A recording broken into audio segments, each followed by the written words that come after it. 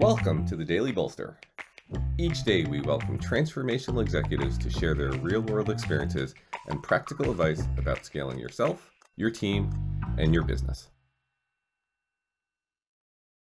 Welcome to the Daily Bolster. I'm Matt Blumberg, co-founder and CEO of Bolster, and I am here today with John Driver. John is the chairman and CEO of Lynx Technology. He is also an independent director on several companies and nonprofits. John, welcome to the Daily Bolster. Thank you, Matt. It's a pleasure to be here. All right, so here's my question for you today. One of the things I always say about entrepreneurship is it's full of highs, it's full of lows, and frequently you get those two things right on top of each other. Right. And so my question for you is, what is your key technique for staying motivated and for keeping yourself and your team focused and sane when you're on that roller coaster? Right. Well, I think that one of the easiest things is to keep yourself and your team focused on what you're doing and how you're doing it. However, I think the most important thing to start with is to recognize why you're doing this. Why did I start this company? Why did these people join my organization? Why did these investors provide me with funding? And knowing the why can help you when the what and the how start to change, which they inevitably will. The why can bring you back and keep you motivated and remind you why you're getting up early in the morning and why you're renting a car at 11:59 p.m. in Peoria from budget, right? Why am I here? It's important to bring you back to that light, Matt.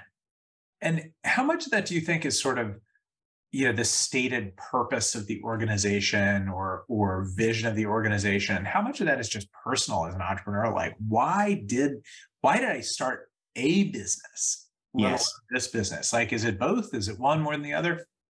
Yeah, I mean, you can certainly, and I think it's worth the time to write these things down. It can be a mission. You can go through that process. Sometimes missions gather dust on a strategy deck on a shelf.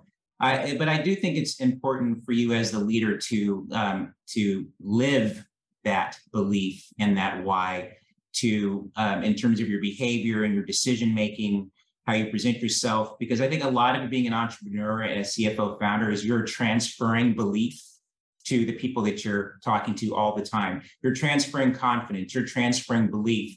And if you don't have it, it's not going to get transferred. And if it's not transferred, you don't get that multiplying effect of a strong team that wakes up jumping out of bed instead of dragging themselves out of bed. So it's almost saying it to yourself so that you can say it to your team.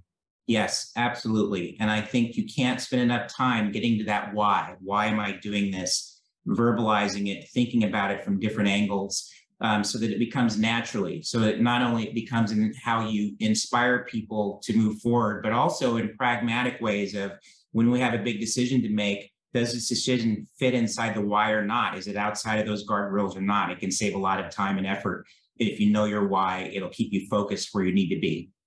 Now, here's the tough follow-up question. I totally get when you're on the bottom part of the roller coaster. Yes. To regroup, get inside your head. Yes. Am I doing this again? Okay, great. Do you also do that when you're at the top of the roller coaster, when things are going incredibly well?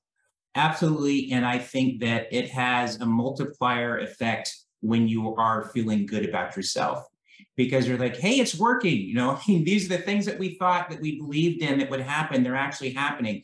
And I actually think it gives you more momentum. It gives you more proof points as to the why being worthy, frankly. And so it can be an accelerator and it can help you move to that next level that you've been trying to push through. So not just to get out of the trough, but also to ride the waves. I love it. All right. And so for those of you who are listening to this podcast on Spotify or Apple, as opposed to watching it on YouTube, John has over his right shoulder a yellow index card on his bulletin board that with blue ink says "Believe," just like Ted Lasso. So John Driver, thank you for being here today and for bringing a little bit of Ted Lasso into the conversation. Everyone needs to see that show, at least the first season.